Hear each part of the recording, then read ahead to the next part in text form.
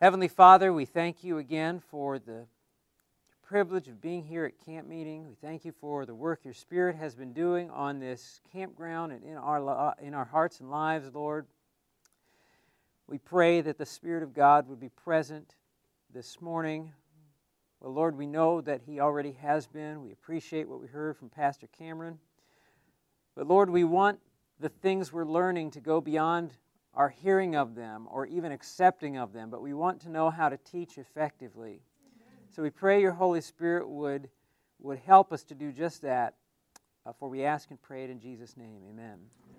When it comes to mind, I'm doing a Spirit of Prophecy seminar in the afternoon, but in the early formation of Adventist doctrine, one of the things that Ellen White says is she describes the experience of when they used to come together initially and they were studying the Bible into the night, and sometimes through the entire night they would come together and study and pray. She said that what they were praying for was two things: an understanding of the doctrines and how they could teach them effectively. It was always a part of the Adventist faith. Nobody was like, hey, I just want to know this for me. It was, I want to know how to communicate it to others. I'm not quite sure how to... I know for example, if we listen to what Cameron just shared with us, you might be wrestling. I can see how a person would wrestle with that and say, well, I've got this study guide, and the study guide goes this way, and how do I incorporate all that? The point I'm hoping you are understanding is the need for us to have a grasp on the topic. I can take any study guide, and the Holy Spirit can use this, and I've seen it happen. I can take any study guide and take somebody through question, answer, question, answer, question, answer. But it's a lot different if I own that, if I have an understanding of it that I'm conveying through the lesson. And I say that because, well, I've seen a lot of people give lesson studies that they don't understand real well, but part of that has to happen. Nobody starts out knowing everything. And the more you share, the more you're going to understand. I'll guarantee that Pastor Cameron didn't just start out thinking all this stuff. But you share it, and you study it, and you share it, and you study it. But the more you understand, I think a lot of the things he shared will help. I wouldn't intend to share all of that in one sit-down study. There's a lot of information. But that understanding will help me to share more clearly the basic points of the study. And that's what I want you to understand. That's what we're going to be talking about now with the lesson on the Sabbath. I just had my Sabbath lesson out. I think I put it in my Bible. Okay, quality time is a lesson here in your lesson study set. Now, does somebody have a question? Number 7. Now, from my estimation, there are 4 basic things that you're going to get in just about any Sabbath study. 4 things the lesson is going to touch on. One is going to be, when you're talking about the Sabbath, one is going to be, the origin of the Sabbath. You're going to go back to creation. You're going to see that God created in 6 days, rested on the 7th day, set aside the 7th day, blessed it, hallowed it. Okay. Then you're going to go into the purpose of the Sabbath, usually talking about a memorial to creation, and then also a sign of recreation or sanctification. And I'll flesh that out in a little bit. You're going to go into the day of the Sabbath, that it is on Saturday, and clarify that in your study. And then the importance of the Sabbath. Most lessons that you do on the Sabbath are going to get into these things. So you could have 5 questions or 10 questions or 25 questions, but basically you're going to be covering this flow. And so whether you use this set of lessons or some other set of lessons, it'll probably follow that general flow. Now, when you're putting together a study, you may come up with something else you want to add in there. But this goes back to what I was saying yesterday. When I'm giving a study, I want to know what I'm basically getting across. I may take 3 texts or 4 texts to make this point, but I'm making this point. I don't want this point to get lost in my 4 texts. And that is what can happen when you just go through the study and you're like, okay, question number 1, question number 2, and you read through it. And even if you do everything right and you're asking the question, they're reading the text, you're asking the question again, they're answering it, you're interacting, all of that, you're not going to be able to communicate the truth if you don't have the greater picture in mind of, I want them to see the origin of the Sabbath. I want them to see the purpose of the Sabbath. I want them to see which day the Sabbath is on. You're steering that as you're going through the study. And so as I'm steering that in a study, I'm going to take the time I need, and there may be one verse that says it better than another that I may take a little more time with so that they can see, wow, the Sabbath originated with God before sin in the, Garden of Eden, or after, not before the Garden, but after the creation, He rested and what have you. That I'm going to communicate, and most lessons will. What I want to do in this time period, because we're limited on time, is I want to touch on some of the points on this lesson to show you how they're bringing this out. But then I want to turn to the difficult texts and objections. Some of them are brought up in the lesson. And most lessons will, well, let's just look at this lesson for a minute. Lesson starts with question number 1 says, has God demonstrated that He wants to spend time with His children? One of the challenges you'll have with the lesson when you make your own lessons is there's always a core of the study where you got the information of, I want to show how the Sabbath started, I want to show what its purpose is, I want to show what its day is. This is kind of into the purpose area, but this is laying a framework for the particular lesson. And everybody has their different framework. This one's quality time. So what's the framework? What do you think they're going to try to convey about the Sabbath? It's time with the Lord, right? And that's the framework they put it in. And so that's where if you could take this lesson and then you could go, I don't know what the lesson is called in Mark Finley's Search for Certainty series or Landmarks of Prophecy. You put them all side by side and they're going to have some angle, and that's going to be the first. So you might have the first 2 or 3 texts, and then boom, you're right into probably almost the same exact texts that most Sabbath studies have. So if you were to write a study, you might say, I'm going to take this angle, but sooner or later you're going to end up with Genesis 1, right? And 2, where the Genesis 2, 2, and 3 is going to be in there, which is our second text in this study. But the first one, has God demonstrated that He wants to spend time with His children? Oh, yes, He has. And they're setting a direction for their study. Question number 2, and I'm not going to read all the questions. I'm just looking at the texts. Genesis 2, 2, and 3 tells us where God finished His work of creation, and He rested on the 7th day from all His work, and He blessed it, and He set it aside. 3 things God did on the 7th day. There's no record anywhere in Scripture of Him doing anything like this on any other day. So when people argue days, and they say, well, what does it matter? I keep Sunday, you keep Sabbath, I keep any day, I keep every day, and all these different things. No, there's no record in Scripture of any other day where God rested on it, God blessed it, God set it aside. It's not there. The seventh day is the only day that's considered blessed in the Scripture, and we have it there in Genesis 2, 2, and 3, way back. Now, when I get to this, I like to point out sometimes that this is right after creation, it's before sin, and God established the Sabbath. Why did He establish the Sabbath? Why did He establish the Sabbath? One thing I like to ask, and it's not in this lesson particularly, I like to go to Isaiah. Now I'm blanking in my own mind on that. Not 58. 58 is good. No, where the Lord, Isaiah 40, where the Bible says, the Lord, the Creator of the heavens, the Creator of the heavens and the earth, neither.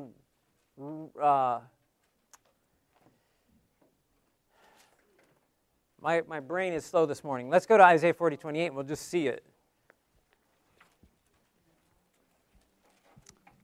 Neither faints nor is weary. Right? So I'll ask people the question. So I get you turning there now. So it slowly came.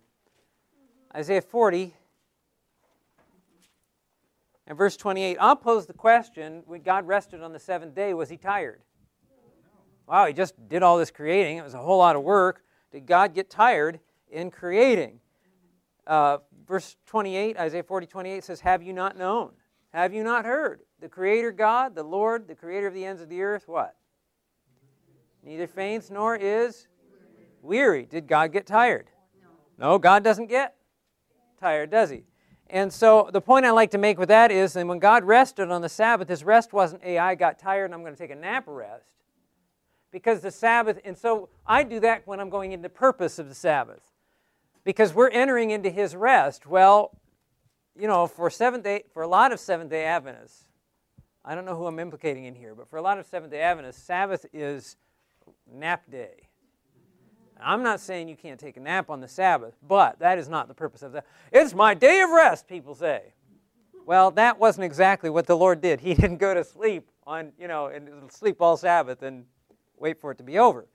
So His rest was a rest of satisfaction in a perfect creation. And I really want to convey, when I give the Sabbath study, I want to convey that, because what that means is when I understand that God created everything and it came out just as He intended. Is everything just as He intended now? No. So when I rest on the Sabbath, that's a sign to me that God He's established and wants to keep between us, that He will restore everything the way it was initially. And there's a lot that can be brought out in that. This lesson touches on question number 2, the spending that time with the Lord. And then the question number 3 is, was the Sabbath day intended only for Jews to keep? Okay, now what's the lesson doing? Why do you think they're asking that question here? Okay, right. Are there people who say, well, the Sabbath was made for the Jews? Sure. They call it the Jewish Sabbath and this, that, and the other. Anytime you're doing a lesson, you've got to remember that there's a lot that can be said about the Sabbath, and this is one place where I think we shoot ourselves in the foot as Christians for our own spiritual lives, is, for example, we can have an evangelistic series, we can have something else, and members don't come out and they say, well, I've heard it before. Just because you had a study on something, and a typical study is not designed to exhaust the subject, but the study is designed to meet common questions and objections and bring enough information that a person can make a decision. But it's not exhausting the subject. And so when you're putting together, if you put together your own lessons, or when you're giving a lesson, you'll notice the lesson is put together in such a way as to address things that you know are common objections. Now, Bible studies written today are written differently than they were maybe 20 years ago or 30 years ago, because there are different objections. One of the newer objections that I didn't used to hear a lot of, even since I've been back in the church, is this big thing where they bring up Hebrews 4, where it talks about entering into the rest, and they say, Jesus is our Sabbath. Have you ever heard that one? Jesus is my Sabbath. Now, suddenly, it used to be about a day. In fact, there was a period of time, quite a period of time, where Sunday keepers would keep Sunday the way we're supposed to. I would say the way Adventists keep Sabbath. But we don't even keep Sabbath anymore. We do it like the evangelicals oftentimes. We go to church for a couple hours, and then it's our own day. But it used to be that people would honor the day, and they would honor Sunday. And it was just a matter of saying, well, the Bible says the seventh day is a Sabbath. No, the seventh day is Sunday. No, the seventh day is a Saturday. What? And that was it. Boom. They saw it, and in all their heart and mind, they thought they were following the commandments of God. That's not the case anymore. Now, you have your two main diversionary beliefs are the whole covenant thing. Well, the covenant said we don't have to keep the commandments anymore. That didn't used to be the case among Christians. And so your lesson studies didn't have to go into that a lot. We've got a lot of former Adventists who've gone out, they've launched their websites, they make their tax, and these are two of the big ones. Well, we're under the new covenant, and under the new covenant, you don't have to keep the Sabbath. There's only 2 commandments: love God and love your neighbor. Love one another. Or you'll hear, Jesus is my Sabbath. This is another one that's, that it's a spiritual thing. It's really just resting in Jesus. And once you have Jesus, you're going to nitpick over a day here, a day there. That's so preschoolish. It's kind of so juvenile. It's so, I'm a more experienced Christian. I understand it's about spirituality, the Sabbath is. I rest in Jesus all the time, every day. And you hear this, it oftentimes comes across very sanctimonious. But we didn't have that kind of objection years ago. So your studies, your Bible studies over time will change because they're designed to adapt to some of those questions that people ask. So you'll find that in this lesson, goes over the point of, was the Sabbath intended only for Jews to keep? No, the Bible says the Sabbath was made for man. These are things you want to understand when you're giving the study. You want to ask yourself as you're preparing, why is this question in the study? What is the point being, conveyed? And you want to make sure that point is conveyed clearly. You want to make sure that the person understands that point.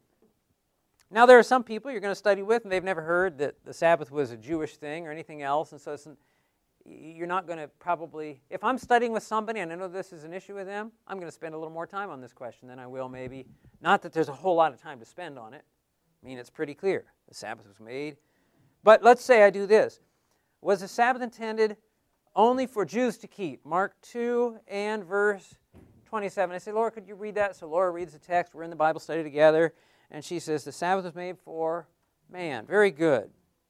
The Sabbath was made for man. Question number 4. Now, I could go right past that, and you really didn't, okay, what was that there for? I mean, if I just bump past it, okay, the Sabbath was made for man, you want to clarify that point. So when she says the Sabbath was made for man, I asked the question, was the Sabbath a day intended for only Jews to keep?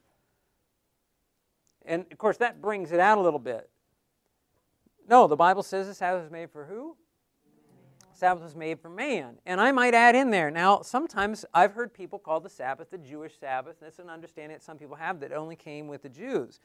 But just notice that these are the words of Jesus. Jesus makes it clear that the Sabbath wasn't just for the Jews. It was made for who? All mankind, right? And how do we know that? Because he made it when? At creation. So I might throw something out. Now, I'm not giving some big, it only took me 30 seconds to say that, but it's clarifying the point. And then I'm going to move on. But I want to know why why the lesson is bringing up a certain point. Sometimes it's in the note. And I personally, when I give a study, don't go through all the notes with the person I'm studying with. I mean, they have the lesson, and my goal is that they're going to fill, in a lesson like this, they're going to fill out the lesson, fill in the blanks, read the notes. But to me, it seems, why am I going to meet with you to study over the lesson? We're just going to read a lesson together. You can read the lesson by yourself. So my understanding is that my role as the one studying with you is to teach the lesson. Bring out the things. So there are times where I think, oh, there's a good point in the note. And what I'll do is I'll make notations to myself. Why don't you read, I say, Laura, why don't you read the note under that? I may have her read the note and then comment on the note. Maybe the note says it all, but I don't just go through question 1, read the note, question 2. I will either explain, like I did there, and sometimes I may go through 2 or 3 questions without much explanation, and then, because sometimes the questions will build. One builds into the next, and then I'll make an explanation. So, what we've just seen is this. For example, when I give the Sabbath study, and it's in here in pretty similar order. Most studies are going to go through the history of Sabbath keeping. Well, did the patriarchs and apostles and prophets keep patriarchs and prophets, the Old Testament, did they keep the Sabbath? Well, yeah, obviously. What about Jesus? Did Jesus keep the Sabbath? A lot of studies won't necessarily go into the Old Testament. That's pretty clear. The commandments are there and everything else. But the question will be, what about Jesus? Did he keep the Sabbath? Well, we'll go to Luke 4:16, and what does it say? As his custom was, he went into the synagogue. What are you going to... Now, when you're in that particular question, and you're studying that, and the person reads Luke 4:16, and as his custom was, Jesus went in the synagogue and stood up for to read. Well, what are you going to say on that one? What do you think you're going to want to... You want to just bump on to the next question yet? Or what do you think you might want to just emphasize there? Custom. Right? You don't want them to read over that. Well, let's see, as his custom was. What is a custom? And incidentally, it talks about that in the context is when it's in Nazareth. Where was Nazareth? His hometown. That's where he grew up from a boy. Right? So from a boy, what did the Bible say Jesus did? And I'll do this in a study. So we'll read it and I'll say, now this is what does the Bible say it was? His custom. What's a custom? And I'll let them answer that. And if they don't get it right, I'll ask them again, and I'll make sure they get it right. I'm going to steer that. I'm teaching. Well, that's something you do. If they, custom. What is a custom? It's kind of a cultural. Well, and then, so let's say somebody's they're not sure. I'll say, well, is a custom something you just do one time? Oh, no. See, so you help them out. No, so custom is something you do, what? On a regular basis. Now, Nazareth is the place that Jesus grew up. Now, I might ask him, or I might just say that and say, so then, this has been his custom how long? His whole earthly life. Jesus goes to church on the Sabbath. That was Jesus' custom. Now, if Jesus had a custom of doing something, don't you think it'd probably be a good custom for us to have? Okay, well, let's go on to the... Now, I may emphasize that word custom there, but then you go from Jesus, you go to the apostles keeping the Sabbath, and there are usually a couple texts, or 3 texts, maybe, different questions that will go with the apostles keeping the Sabbath. So I might just go through and read the question, and the next... Let's look at this lesson. I'm sure it does bring that up, because I looked at it earlier. Question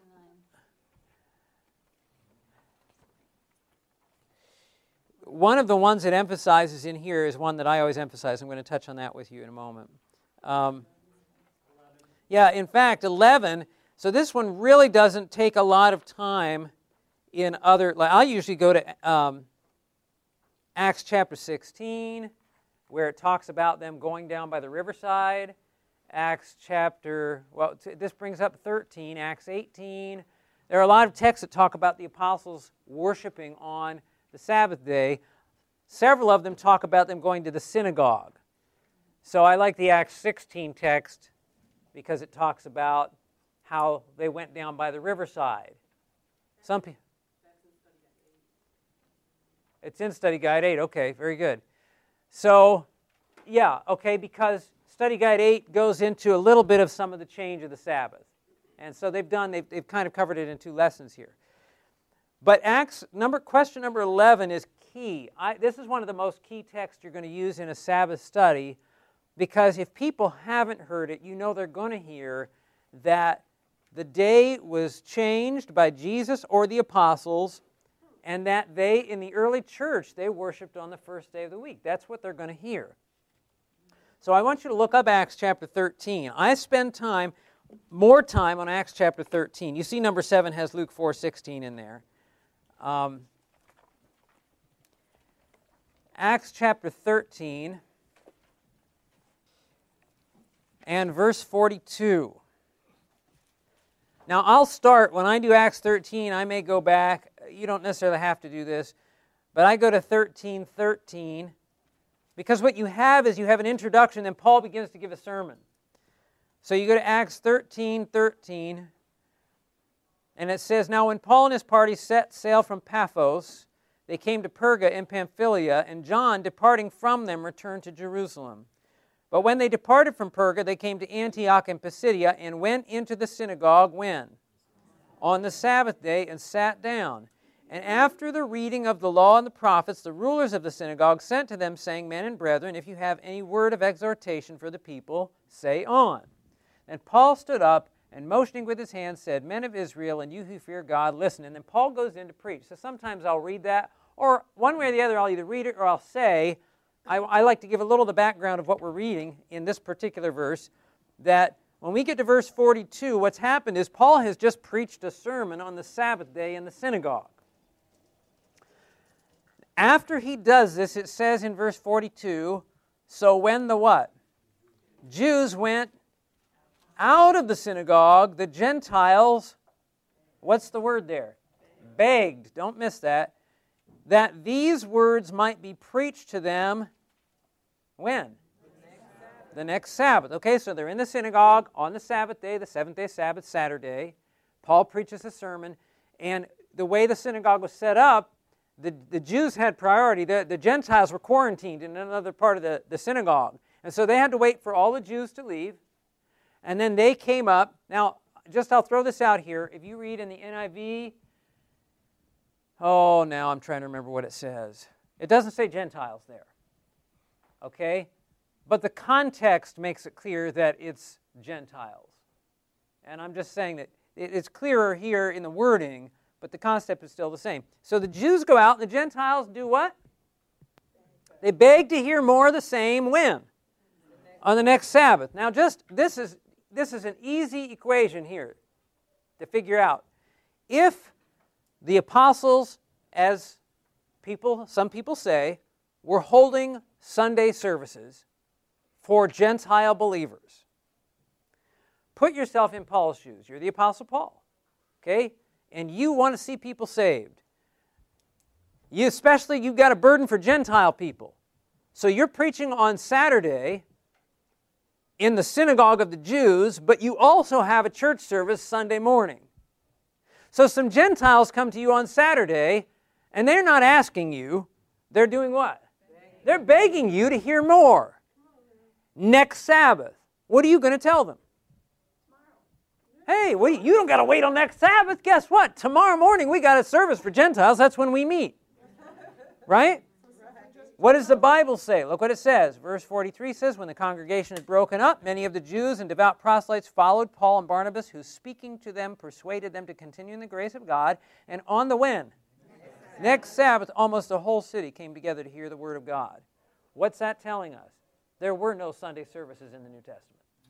They were not there. Scripture does not record it. You do not have any evidence of that. History doesn't tell us we have evidence of any Sunday service until 2nd century AD. You could throw that out there.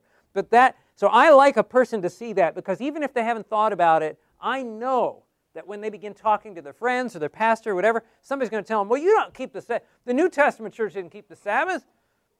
Oh, yes, they did. And where did they see it? They saw it in the Bible.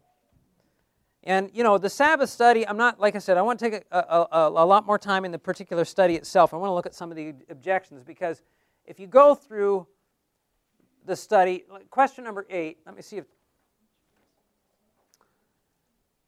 a couple points that I might add in here. And they have it in the additional facts, but people wonder, how do we know? This is what they'll say. How do we know which day the Sabbath day is? Well, praise the Lord for Luke 23, because in question number 8, it says, which day of the week is the Sabbath day? And you go through and read Luke 23:50. It has 23:56, but I would read right on through, which the note kind of takes you through, to 24. Why don't we look at that in our Bibles? Luke 23. Matthew, Mark, Luke 23:56. And you want to read on through here. It says, then they returned, and I actually start here in verse 50. If I don't start there, I still need to explain it. And this is one of the challenges of having a Bible study. Sometimes the study is written, and they don't want to put this big long passage, so you put one little verse. But if I start in verse 56, it says, then they returned and prepared spices and fragrant oils. They returned from where? What were they doing? And they rested on the Sabbath according to the commandment. That doesn't give us the insight that we need. So I'm looking at question number 8, and I look at the text and I fill in the blank, but that really isn't giving me my answer. They've got this nice little thing below Friday, Sabbath, Saturday, and Sunday, but that's not in verse 56. That's in verse 50 through 24, verse 1. And so this is again in preparation. If you don't prepare for your lesson, you're going to show up there and you're going to be at the Bible study, you're going to read that question, you're going to be like, And you're going to hope they don't ask. Which day of the week is the seventh-day Sabbath? It's not in there. It doesn't say which day. It says the Sabbath according to the commandment. It doesn't tell you which day. It doesn't confirm it. You say, so you see the Sabbath is Saturday. And hope. Right. But the commandment, they don't know which day the seventh day is. So they say. I mean, people will ask you, and I've had this in meetings. They'll say, well, how do we know which day is the seventh day? And the reality is that the conviction is coming, and they're thinking, okay, how could I get around this one? But that's what people will do. You say, well, it's on the seventh day. Count them off. Saturday, Sunday, Monday, Tuesday, Wednesday. Oh, how do we know that for sure? How do we know the calendar wasn't changed? How do we know? Yes? Well, in Europe, they've been putting Sunday as the seventh day on their calendars every year. Right. So this may work here in the States, but what if you have a European that you're working with? Right. So that's why I'm saying what I'm about to say here is if you go to verse 56, that doesn't answer your question.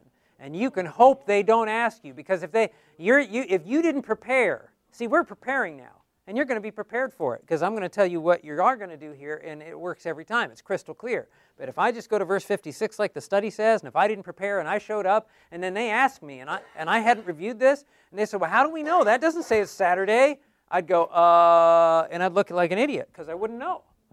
That's why you want to prepare ahead of time. So if you go to verse 50, this is what the passage tells us. Now, behold, there was a man named Joseph, a council member, a good and just man. He had not consented to their decision indeed. He was from Arimathea, a city of the Jews, who himself was waiting for the kingdom of God. This man went to Pilate and asked for what? The body of Jesus. Then he took it down. Took it down from where? The cross, wrapped it in linen, and laid it in a tomb that was hewn out of the rock where no one had ever lain before. That day was the preparation, and the Sabbath drew near. So here it says, on the day of the preparation, which according to this is the day before the Sabbath, he went and took the body of Jesus down from the cross.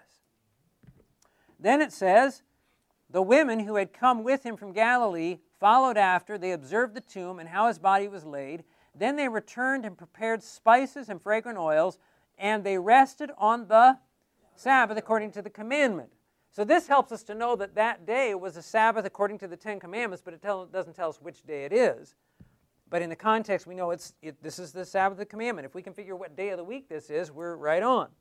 Chapter 24, verse 1 says, now on the first day of the week, very early in the morning, well, which day is the Sabbath according to the commandment? The seventh day. So they rested on that day, and then real early the next morning they got up, and it says that they and certain other women with them came to the tomb, bringing the spices which they had prepared, but they found the stone rolled away from the tomb, and what? Jesus was risen. Now listen, this is easy, and I'll tell you why it's easy. Christian world has made this easy. Just about any calendar you have is going to say that little, on Passion Week, that weekend, that Friday, they call it what? Good Friday. I shouldn't even ask that Friday, because I'm making the assumption. We're reading the passage, which day is which? Well, which day is the preparation where Jesus was crucified? All across the board, people agree that Jesus died on what we call Good Friday. And people also agree that Jesus raised on what day we call Easter Sunday. Well, when's Sabbath according to the commandment? The Bible puts it right between the two. You can't miss it. He crucified on one day, and then the day right after that was Sabbath according to the commandment, and the day right after that he was risen. The Sabbath according to the commandment is the day before Jesus rose, and there's not a Christian around who won't argue with you that will argue with it Jesus didn't rise on Sunday. And so that's a better argument than the calendar one, because the calendars are right. Right. So here you have it right from Scripture, and we have enough common knowledge among people from Scripture that, oh yeah, Good Friday, Easter Sunday, bam, they're there. They see it right in the Bible. Yes, exactly. And that's what I would do. I would say, so the day Jesus was crucified on, the day he died on the cross on, we celebrate that. Some people celebrate that today. We have it on the calendar. It's called Good what? And let them answer it. And the day he rose on is called Easter, and they'll answer it for you. And then, well, what day is the one in between? Yes? How do you deal with someone from a totally secular culture, say someone from China who's grown up an atheist, who their calendars, the first day of the week is Saturday? Yeah. And they don't have something like this, but how do you deal with I'm going to tell you something. If Ellen White makes a really amazing statement, and it's true. She says if it weren't for the false teachers of the Bible, if people just were allowed to read the Bible without the interpretation of the false teachers, they would come to the truth like that. When you deal with atheists, they're easy. People don't believe the Bible because you show them in the Bible. Once they've seen that, wow, there's something about the Bible, they don't have the influence of some other false teacher telling them, well, it doesn't mean what it says. And so their calendar is different, but when you show them that Jesus died, and historically, it really doesn't matter what their calendar is. Historically, we know that Jesus died on a Friday and he rose on a Sunday. Now their calendars reflect, the day of the week is still the same for them. So it's not the seventh day, but the interesting thing here is it doesn't refer to, well, I guess, the first day of the week, very early. You would have to basically introduce them to the different calendar, which they're not surprised by. In other words, they know already that our calendar is different from their calendar. They also know that calendars around the world are different. And I don't want to get into a big calendar discussion from a standpoint of, hold on a minute. Let me try to conclude the thought. Anyway, nations have used different calendars, not only, you look at the Jewish months, they're different months. They start their years in spring and end them in, the next spring. Spring to spring, fall to fall calendars are common in Babylonia and Persia. And so it's not that they're not accustomed to that. Just sharing the information, they'll see that. It's pretty straightforward. And a corroboration for that is, I go here first because it's Scripture. But from Scripture, I go two other places, the dictionary and languages. And languages is an amazing evidence of the Sabbath because languages are old. It means some languages are very old, and in at least, I know it's over 104, and I don't know what the number is, languages of the world, their name for their seventh day is Sabbath. Our name is on Saturn, but their day of the week is called Sabbath, their seventh day. And so even, a person who's an atheist who may have a different calendar will reckon that, there's a lot of evidence there. If that's the case and the seventh day is not Saturday or Sabbath, how come all these other... They're familiar with... In fact, the people in China speak more languages than Americans do. Everybody speaks more languages. You've heard the saying, if you speak 3 languages, you're trilingual, 2 languages, bilingual, 1 language, you're American. Yes. Languages? Yeah, with the languages, because they would agree. And okay. It was resolved in Shannon, so I was thinking about it for the next. Well, you should be telling us. I'll say this, though. Be careful not to overthink it. And what I mean by that is, I'm not talking about overthinking this, overthinking how people will respond. Here's something that you want to really take to heart. In fact, one of my favorite texts in the Bible is 2 Corinthians 13:8. Now, I want to make sure I've got 2 Corinthians and not first. Sometimes I do that. I would go and say something like that. The Bible says, "For we can do nothing against the truth, but for the truth." 2 Corinthians 13:8. And what that's saying is this, and take this to heart. God is the author and owner of truth. And if what you are sharing is truth, the Bible says the Spirit of truth will bear witness to that truth and lead people into that truth. And so I don't have to worry about convincing a person who's sincere. The Spirit of God will convince them, but He's not going to convince them of error. And so that's the Apostle Paul, when he said that, he had a confidence that, hey, I know the truth is going to prevail. And it's not that people won't ask you questions, and you may have to say, okay, how am I going to answer this? But the reality is, if a person's sincerely seeking, you're not going to need some big, long, drawn-out, well, go back and do some historical research and bring it back to them. The passage in the Scripture and a little bit of evidence, maybe from calendars or languages or whatever, will suffice. I've been doing this for 15 years plus, and I've never had to have a big, long, drawn-out discussion, except for somebody who doesn't want to keep it. And you can tell sometimes, too. I've had discussions with people, and you stump them. They're just like, they're speechless, but they still don't give in, because they're just, whatever. And they'll divert to something else, change the subject. But most people, that's very sufficient. I just want you to know in the lesson, when you come to Luke 23:56, you want to give a little bit more, because that's not covering what the note brings it up. If you look at the note, it starts with 23:54, and then refers to Luke 24:1. But if you just go with the lesson and you don't bring all that into it, it's not going to make the point that the lesson is going to make. Logan? Seriously? Yeah, they don't go there. I've just never had anybody go there. The seventh day of the week, that's being taught by paganism culture, but that, when they say Sunday, surely not. Yeah, well, the different calendars don't change. You can get the Bible framework on what day. One thing that's clear is in the Bible, well, the argument I forgot is the strongest argument in favor of the seventh day is the fact that you have a whole nation of people who've kept it since God gave it. Okay? Like, I've heard Pastor Batchelor say before, you could convince me if you had some guy that was stranded on an island somewhere and he lost track of time, he lost track of the Sabbath day, but you're going to tell me the whole Jewish nation somehow lost track of which day the Sabbath was? I mean, they've been keeping it since God gave it as a nation. So, people just won't argue that. Even if they're from another culture and they have a different calendar, they'll recognize that the Jews have always recognized the seventh day as the Sabbath, and then that Luke 23:50 and onward will clarify that.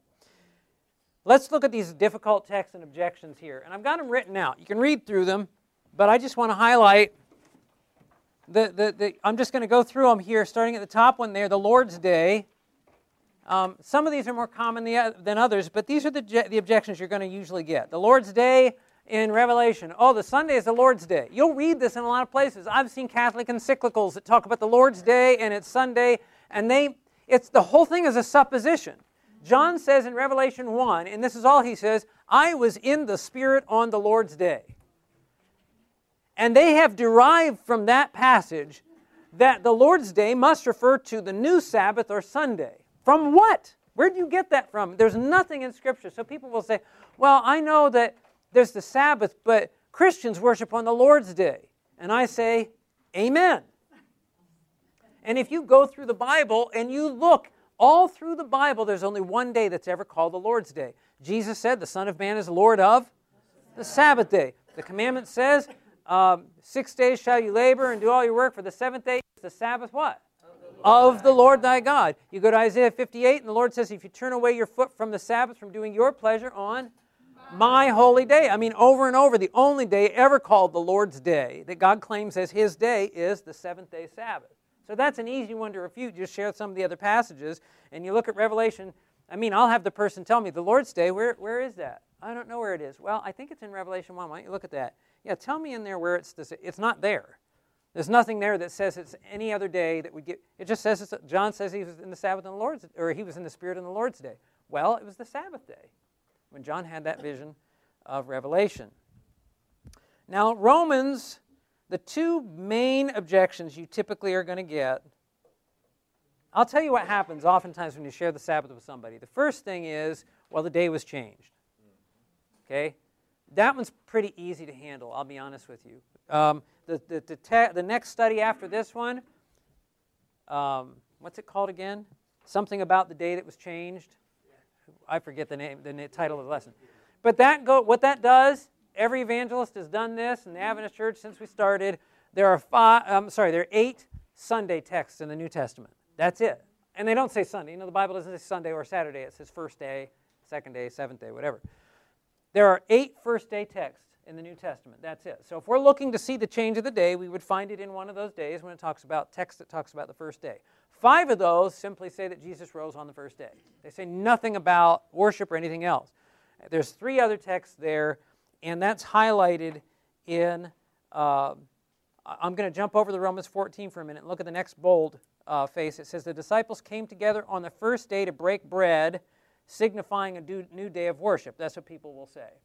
The text there, Acts 27, says they came together on the first day of the week. That's one of the 8 texts. To break bread. And they say they were breaking bread. It was a communion service, which is not what it says.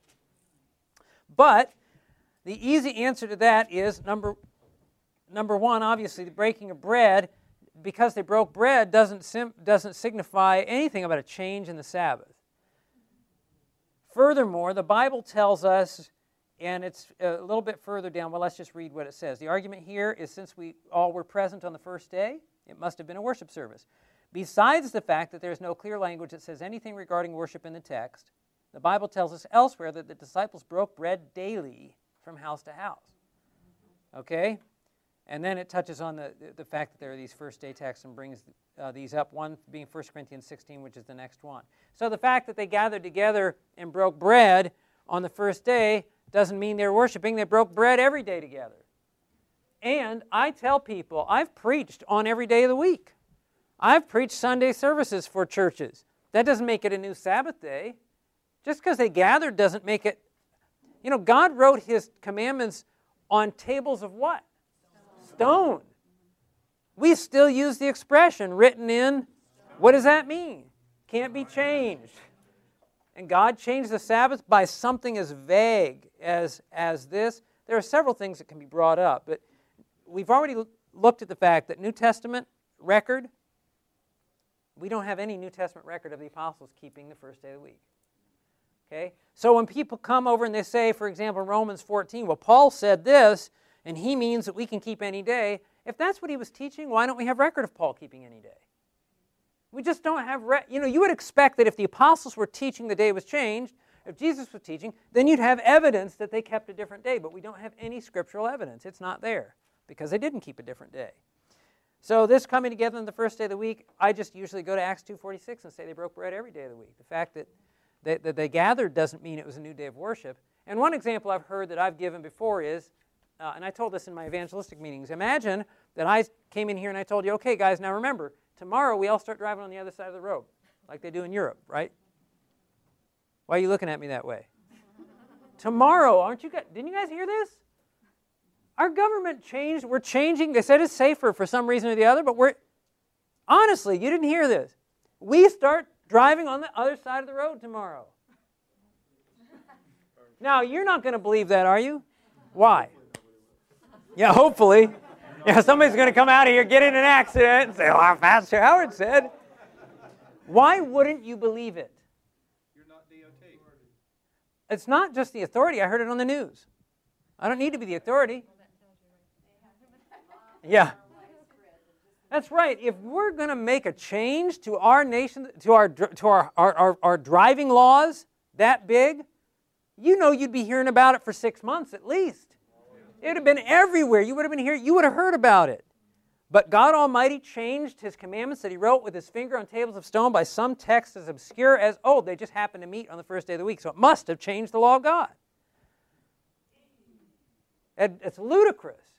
And I share that with people, and it registers. They're like, yeah, they know we would do much more if we were changing one of our laws, but God's going to change one of the 10 commandments, and there's no clear cut, by the way, I'm changing this. No, there's nothing in Scripture about it. And so this text here is it? No, they gathered together on every day. Yeah. I have a question. Their argument was that and that everyone must know the Holy Spirit fell on the first day of the week. Well, then my simple question, there's a few questions I would ask to that. Did the Holy Spirit only ever fall on the first day of the week? Incidentally, that's true. On the day of Pentecost was on a Sunday, the best we can figure from. It's pretty straightforward. But what makes that? Why would that change? It's a total assumption. The Holy Spirit fell in the Old Testament and the New. The Holy Spirit came upon Samson. What day was it on? Well, it was on Thursday. Did we worship on Thursday? What about that wasn't the only time in the New Testament. The Holy Spirit fell upon Cornelius and his household. So he fell upon them in Rome. Should we all be worshiping in Rome? I mean, it's an argument that doesn't exist. There's no scriptural evidence. And I would just tell somebody, listen, my faith is based on plain teaching of Scripture. And there is no plain, the only plain teaching of Scripture I can see is, and I would follow up that assumption they're making with, if that's the case, why, again, and I keep going back to this, why don't we have any evidence at all in the New Testament of them worshiping on the first day of the week as the Sabbath? We don't. This gathering here that it talks about in Acts 20 doesn't say they were worshiping, they were breaking bread. And the Bible talks about that when they ate food. Because they shared everything, so that wouldn't. Yeah, they'd have to come together to break bread. That's how they did it. So, yes. In the series, they're all over the apostles. I mean, they were watching them all the time. If they made the change from, wouldn't that be in there? Yeah. And then all up, I mean, it would have been all. Yeah, you follow, time does not permit. There are passages in the book of Acts that tells us that when Paul went to trial before Felix and Festus and Agrippa, he said, I follow all things that are written in the law and the prophets. Well, how could he say that if he was breaking the Sabbath? Jesus, they had to have false witnesses. What false witness do you need? I mean, what was the penalty for Sabbath breaking? You could have a death penalty on Sabbath breaking. If Jesus was out breaking the Sabbath and teaching everybody to break the Sabbath, no, they had to have false witnesses. Why? Well, he obviously wasn't teaching that. What did Jesus say? Every time they tried to trap him, he'd say it is lawful to do good. Who cares if it's lawful? What does lawful mean? In harmony with law. Who cares? If Jesus was doing away with it, he'd say no. They said, you're not doing what's lawful. Of course I'm not. Right? Why would he argue something is lawful? And people will argue this. They'll say, well, Jesus was doing that because he was just doing it for the sake of the Jews because he didn't want to cause conflict. Oh, let's see. Why did they crucify him again? It just doesn't. None of it washes. So, but these are the common. I'm going to touch on a couple of these, and I'm going to have to run through these lessons here. These other ones, I want to really highlight some things. So, it says the next one is the 1 Corinthians 16. Paul said the church, this is the argument that people make, Paul said the church should take a collection on the first day of the week, indicating that they were meeting for worship. Okay? The fact is, the Bible doesn't say when they take the collection. Paul said, lay aside in store on the first day of the week, so that when we come, as the apostles, we can pick it up and you don't have to be scrambling around trying to gather it. Has nothing to do with the day of worship, has nothing to do, doesn't tell us. It doesn't have to do with, they say, well, he's taking up an offering. And so it must happen during a church service. It doesn't say anything like that here. You just reading, that's totally reading into the text. So you can read the answers a little more detailed, but that's our another first day text. And then the final first day text, I don't mention here, I mention it underneath that last one, Acts 27, down toward the end, John 20:19. And it talks about how the disciples were gathered together on the first day of the week, but it says right in the text they were gathered because of the fear of the Jews. They weren't gathering to worship. And so your study, the lesson study, number 8, goes over all those first day texts. And that's it. That's all there are. There's nothing. John 20. It's under this.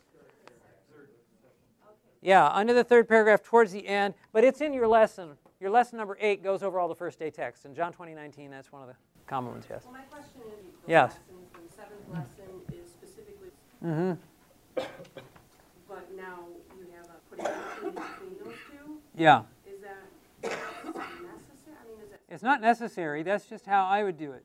If I were to do it differently, I would may do 7 and 8 and then do 18. But I want Antichrist in there because that's there's something about God foretelling that he would intend to change times and law.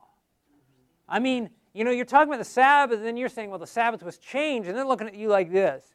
What do you mean? Like, you're telling me the Sabbath, but everybody in the world keeps Sunday. And you're telling me, suddenly you're some guru that seems to know you got omniscience or something, and you know something that nobody else in the world knows. That's how they look at you. So when you go to prophecy, and prophecy foretells of power that was going to come and think to change times and laws, and then you get the historical statements regarding that gives a lot of evidence in favor of the Sabbath. So if I were to move it, I wouldn't move it far off from that. I might do that 7, 8, and then the Antichrist, but I would do that in a group. The law was nailed to the cross. This one in the Romans 14. Let me just say this. Romans 14. Look at Romans 14 with me. Romans 14 is used dealing with both food and the Sabbath. People will say in Romans 14 that Paul says, well, let's look at it. Romans 14:5 says, one person esteems one day above another esteems what? Every day alike, let each be fully convinced in his own mind. He who observes the day, observes it to the Lord. He who does not observe the day, to the Lord he does not observe it. Well, that sounds pretty plain. And this is one of the common texts that people will bring up. 2 main things I would say here. The first is, again, if this is what Paul was teaching, why don't we have any record of him keeping the first day? If he's being so emphatic about keeping whatever day you want, and then, 3 points I'd make up. First, we don't have record of the apostles keeping a different day. Number two, let's just say it was up to us to keep a day. Why wouldn't we choose the day God already chose?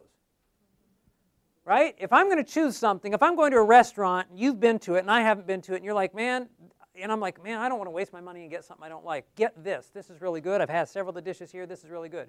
Why would I disregard that?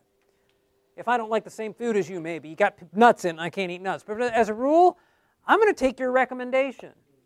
If I'm going to choose my own day, why not choose God's day? Even if that was an option, which is not an option.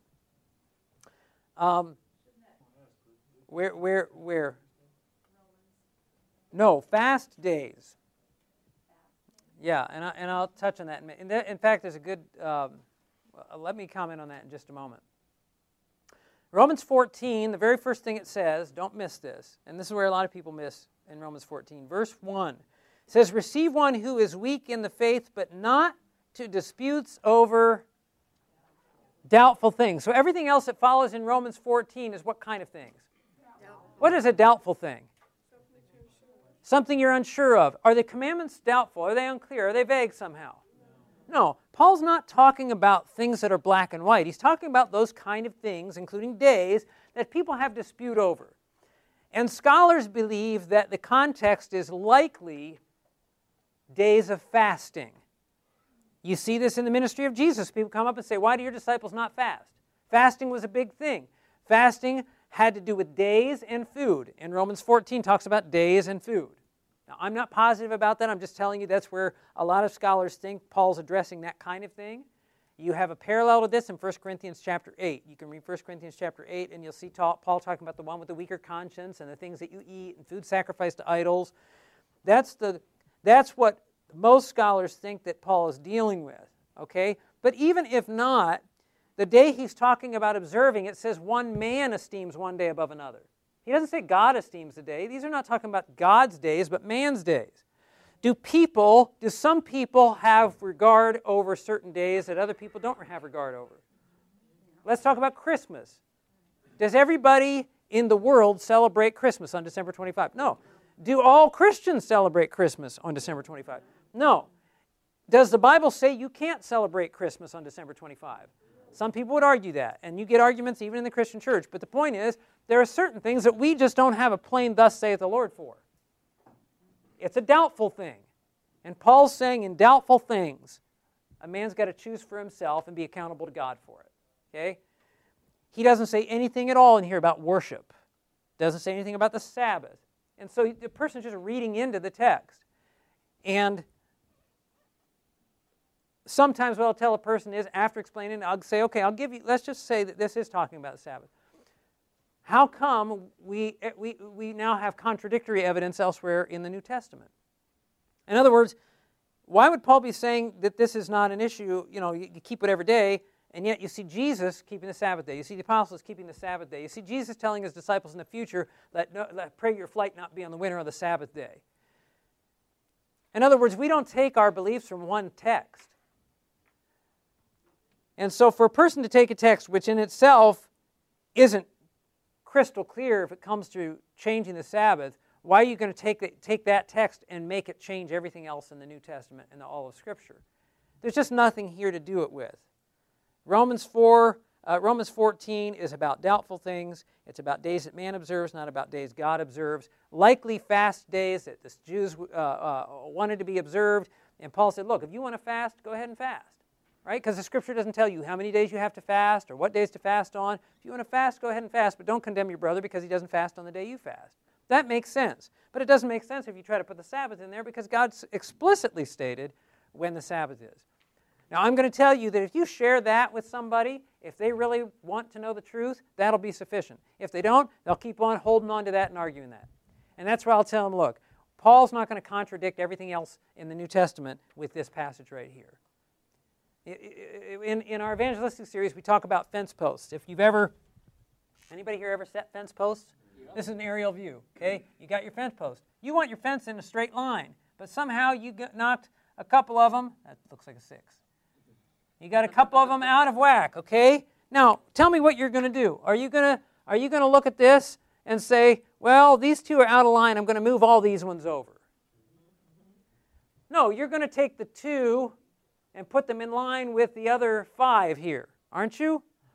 There are texts in the Bible that are crystal clear. There are always texts that are going to be a little bit, I'm not quite sure what it says. Are you going to interpret the unclear text by the clear, or are you going to take the clear text and realign them to fit the unclear text? Look, if I have a text that tells me that the dead know nothing, which is very plain and straightforward, and then I have another text that it could be taken either way, which way am I going to take it? If the bulk of my texts are saying the dead know nothing, then that's where I'm going to align the unclear text. Romans 14 is not some crystal clear text on the Sabbath. So even if it had potential to be talking about the Sabbath day, you have enough other clear texts in the Bible that would say, well, if that was the case, it would contradict the Bible, and then I'd have a bigger problem on my hands than just the Sabbath. Are you following what I'm saying? Yep. So anyway, I'm not going to spend the time to go through. These are all kind of spelled out, and you can read through them, the key objections. I kind of had hoped to, but I really want to look over these supplemental studies because you don't have these in this study series. The studies on Christian dress and Christian entertainment and lifestyle. And I'm just going to give you the flow of the study so you know what it's addressing. We're going to start with Christian entertainment and lifestyle. And you'll notice I have a purpose of the study listed at the top. And the purpose is to help people understand how a Christian should live. Do you have it?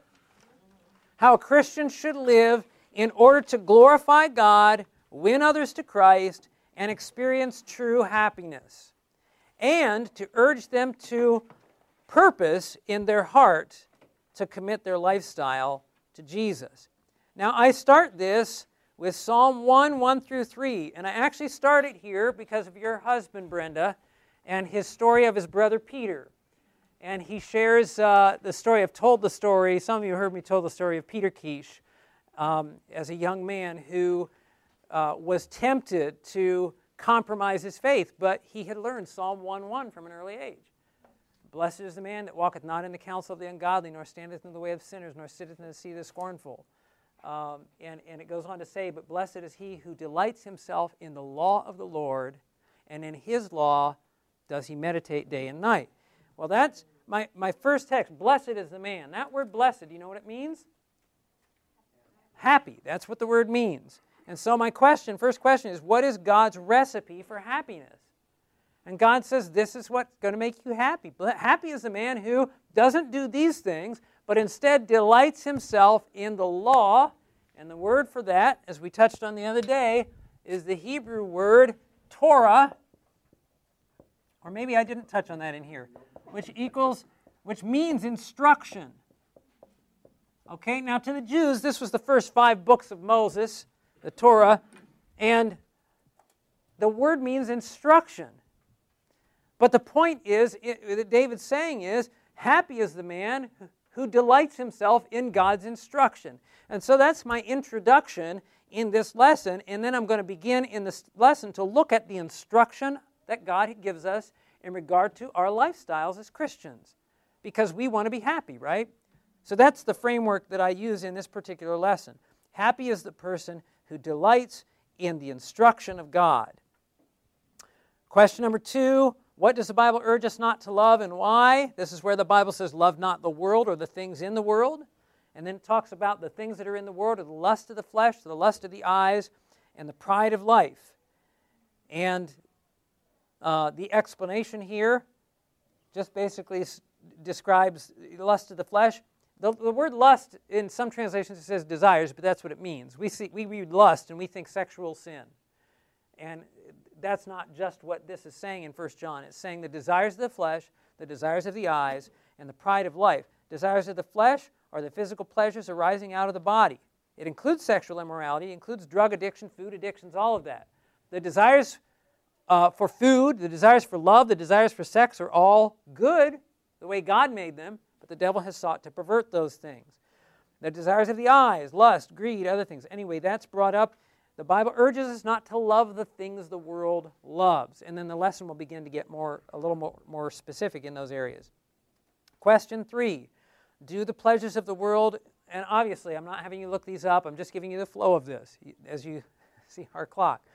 But you understand the general thought process that I'm going through and why highlighting certain things. Now, number 3, do the pleasures of the world bring real, lasting happiness? Hebrews 11:24 through 26 is where it tells us that Abraham refused to be called the son of Pharaoh's daughter, choosing rather to suffer affliction with the people of God than to enjoy what the Bible calls the passing pleasures of sin. There are 2 points I like to make in this verse. Number 1, what did it mean to be called the son of Pharaoh's daughter? What was Pharaoh's daughter? Who was Pharaoh? The king of Egypt. What does it mean to be his grandson? Royalty and heir to the throne. Is that a big thing? But Moses chose not to have that. He would rather suffer affliction, it's a great text. Like, okay, I'm not going to be the son of Pharaoh's daughter. I'm going to enjoy the peaceful times with my people. No, it's not peaceful times. It says he would rather suffer affliction with the people of God rather than to enjoy the passing pleasures of sin. Okay, so the first thing I want them to realize is what Moses was laying aside. And then, why would he lay aside being a king for affliction? Well, it talks about the passing pleasures of sin. The second point I like to make is, and I'll ask the question, is sin pleasurable? Christians like, I'm not supposed to say, yes, it is. It is. That's why the devil, but it's not lasting. And this is the point. And my favorite part of this passage is, the last part of it says that Moses did all this for he looked to the reward. And as Christians, there are things the devil will try to entice us with through the lust of the flesh, lust of the eyes, and the pride of life. And they may feel good. We may enjoy them. But that enjoyment is not lasting. And when we come down to the end, there's a reward. And God has a reward for the righteous. Moses looked to the reward. He looked to the final, he looked to the consequences and the final reward of those who would follow God. And the reward for those who choose to suffer the affliction now is far better than any kind of reward that a person can have for following the things of this world. And you might bring up examples. We hear them in the news all the time of famous people that the world wants to be like, and then there goes another one, committed suicide, died in a bathtub of an overdose, whatever else. Sports stars, and they're strung out on drugs, and then this, and they lost all their money gambling and whatever else. And just highlighting that, look, the pleasures of sin don't last. And you look at some of the people who have what so many people want, the riches and the fame, and are they happy? No, they're miserable. And we feed on it in our People magazine and everything else, and they have an issue every week because there's so much to tell. So anyway, the passing pleasures of sin and the reward. Number 4, what counsel does the Bible give about interpersonal relationships? 1 Corinthians 15:33 is a text that says, do not be deceived. God is not... No, that's not God is mine. Do not be deceived. Bad company corrupts good character. That's the NIV version of it. I've got that so in my head, I always forget the New King James version of it. And I think I have it there. Bad company corrupts good character, even in the note. So if you had a different translation. But the point is, the Bible tells us that the people we hang around with are going to affect the kind of person we become. And as Christians, we need to make sure that we're not choosing to spend our time with people who draw us away from Christ. If we don't make that distinction, we will be drawn away. And so this is why you're giving this study. You're wanting a person to understand. You're not going to be happy when you're following the enemy in his ways. And they know that already, but a lot of times people don't process through. But they're my friends. Well, they're not their, and what happens with a lot of people, they're not your friends if they disrespect your religion. And this is what happens with a lot of people. I mean, I've had people who are non-Christian friends, but they respect the choices, and you say, I don't do this. But in most cases, when you have a non-Christian friend and you choose to start following Christ, I didn't tell my friends off and try to get rid of my friends, but they just kind of went when I became a Christian because I didn't do what they did. Well, the Bible warns us, and Paul says, and this text starts, and I emphasize this, do not be deceived. Evil communications corrupt good habits, I think is what the New King James says. Why would he say do not be deceived? Because what are we going to say? You say your friends are having a bad influence on you. Oh, you don't know what maybe other people's friends have a bad influence, but not my friends. It's not affecting me, right? Hey, don't be deceived. The Apostle Paul knows that the devil deceives us in this point. We always think, well, it's not affecting me. It is affecting you. Bad company corrupts good character. Number 5, does the Bible say anything about premarital sex? I bring this up just because of our society. Even in the Christian church today, this thing is almost gone. It's like, oh, as long as you love each other, you can have sex whenever you want. I can't tell you, as a pastor, I wish everybody had to be a pastor and perform marriages and then counseling to the couples that are all messed up because they got into physical relationships too soon. And people don't understand, but the Bible, 1 Corinthians 7, 1 and 2, the Bible said it is good for a man not to touch a woman. And so you know what it's talking about. So it's not just talking about, a touch. He says, but so that because of fornication, let each man have his own wife. So in the context, it's talking. The touch is a sexual touch. And what does the apostle say? If you're going to have a sexual touch, you need to have a wife. You need to be married, okay? Or a husband, right? Hebrews 13:4 says that marriage is honorable and the bed of marriage is undefiled, but fornicators and adulterers God will judge.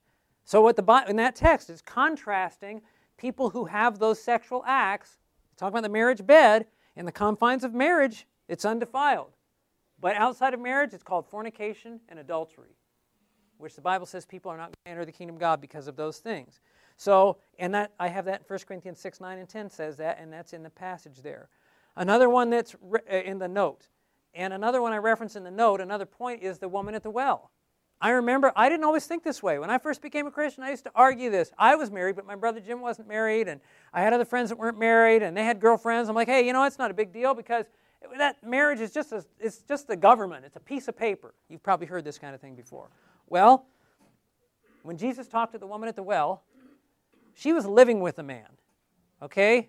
You make no mistake. It's pretty clear from the passage. Jesus said, do you have a husband? She says, no, I don't have a husband. He said, what you've said is true. The fact is you've had 5 husbands and the man you're with is not your husband. Well, I'm telling you, she was with the man, but she wasn't married to the man. Jesus didn't just consider it a piece of paper. Sexual activity is designed as a privilege of the marriage relationship. And I tell young men and young women, don't give people the benefits of the relationship without the commitment of the relationship. You're going to mess yourself up. And anyway, the Lord's telling us this is another thing that God gives us to guarantee our happiness. Blessed is the one who delights in the instruction of God. So we touch on interpersonal relationships and then, romantic relationships. Number 6, what counsel does the Bible give about the things we look at? Psalm 101 is where the Bible says, David says, I set no impure thing before my eyes. What are we putting before our eyes? And I'll build on that actually in the next question. Takes it a little bit further, not just with eyes, but our senses. Number 7, what does the Bible say about TV, movies, video games, and the internet? And somebody could argue nothing. It doesn't say anything. There wasn't that. They didn't have that in their time. But I'm addressing a principle here. Matthew 6, 22 and 23, Jesus said, the eye is the lamp of the body. Okay? He says, therefore, if the eye is good, the body will be full of light. But if the eye is evil, the body will be full of darkness. Now, what he's trying to say is what your senses take in will affect the kind of person you are. It's the same thing as the parentheses there, 2 Corinthians 3:18, which says, by beholding, we become changed in the same image as that we behold. This is just another way of saying it. And so the things we take in through our eyes, through our ears, the things we read, the things we watch, they affect us. And you can give, I'll give examples in the study. You'll have your own examples. But I studied with a young couple. The wife was watching soap operas. I don't know if I shared this the other day. But she was watching soap operas. Maybe I did.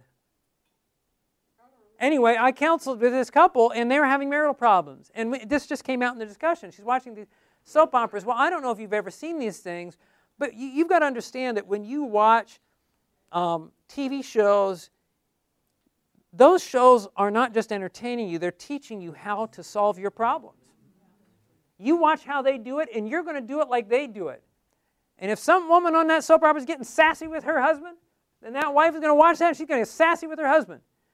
And wonder why it doesn't work out quite as well as it worked out in the soap opera. Anyway, I told her, she's talked about this, and I said, look, do this for me for a week. We study once a week. Don't watch any this week. And when I came back the next week, she said, I cannot believe how that was affecting the way I treated my husband. Okay? The things we take in and read, those are shaping us. And so we want to choose things that are good and not those things that are evil. Yes? Yeah? Mm-hmm. Yeah. I'd say you're an idiot. No, I wouldn't say that.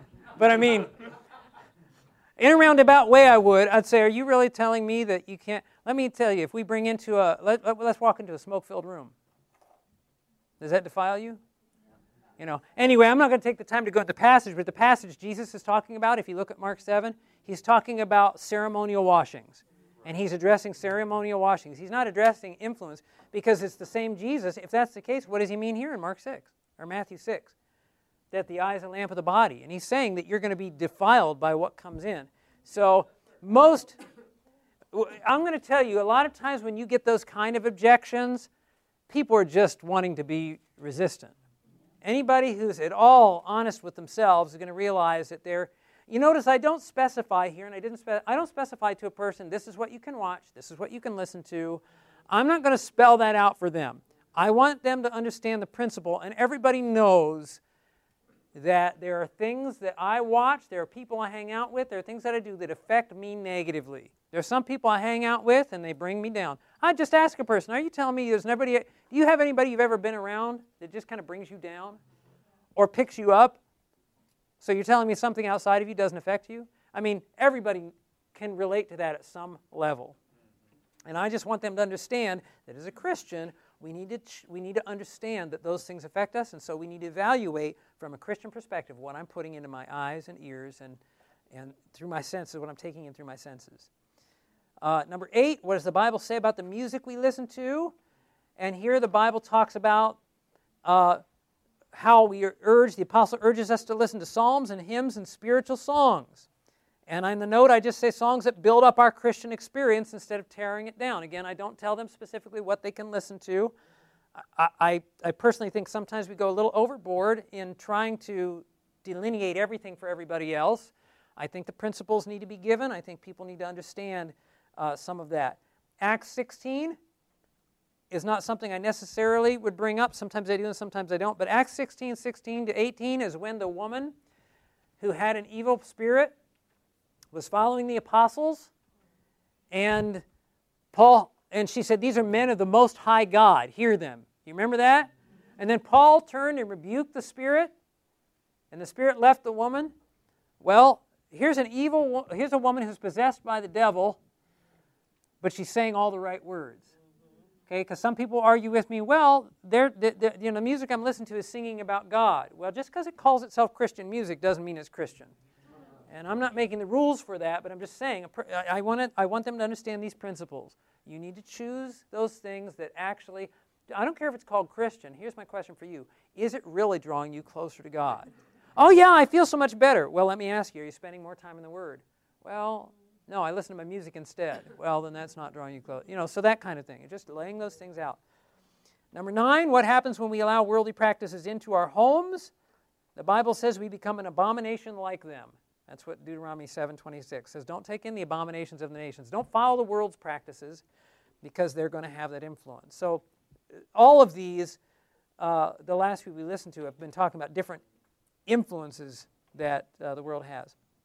Number 10, what did the Ephesian believers do when they realized that certain lifestyle practices were displeasing to God? The Bible says in Acts 19, I could give a whole sermon on this. I love this passage, but they burned their magical books. It was the people of Ephesus, and they burned the books. And don't miss this. It says that when they burned their books, in fact, turn to Acts 19, and I want you to see, the passage is interesting because it starts out with some exorcists who figure they're going to cast out evil spirits by the Jesus who Paul preaches. So right away, they don't know him. They don't know Jesus. They're using Jesus as a good luck charm. They're like, well, okay, Paul casts out. We're going to try this. And the Bible says the evil spirit, look at verse 13. Some of the itinerant Jewish Acts 19:13. Some of the itinerant Jewish exorcists took it upon themselves to call the name of the Lord Jesus over those who had evil spirits, saying, "We exorcise you by the Jesus whom Paul preaches." And there were 7 sons of Sceva, Jewish chief priests, who did so.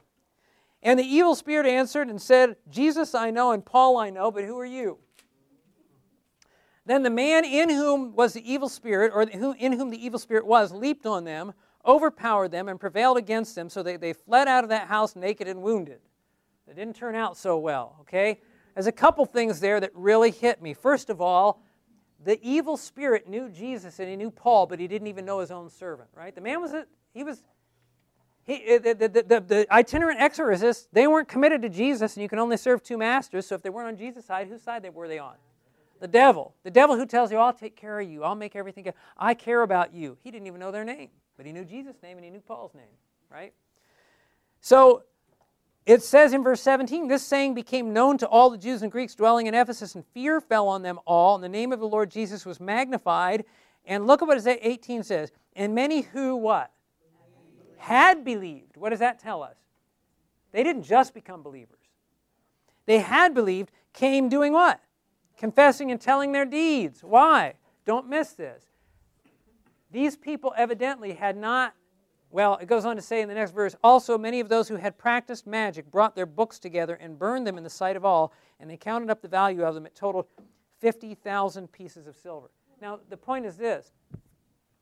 They evidently had been believers, but they hadn't made a thorough reformation in their lives.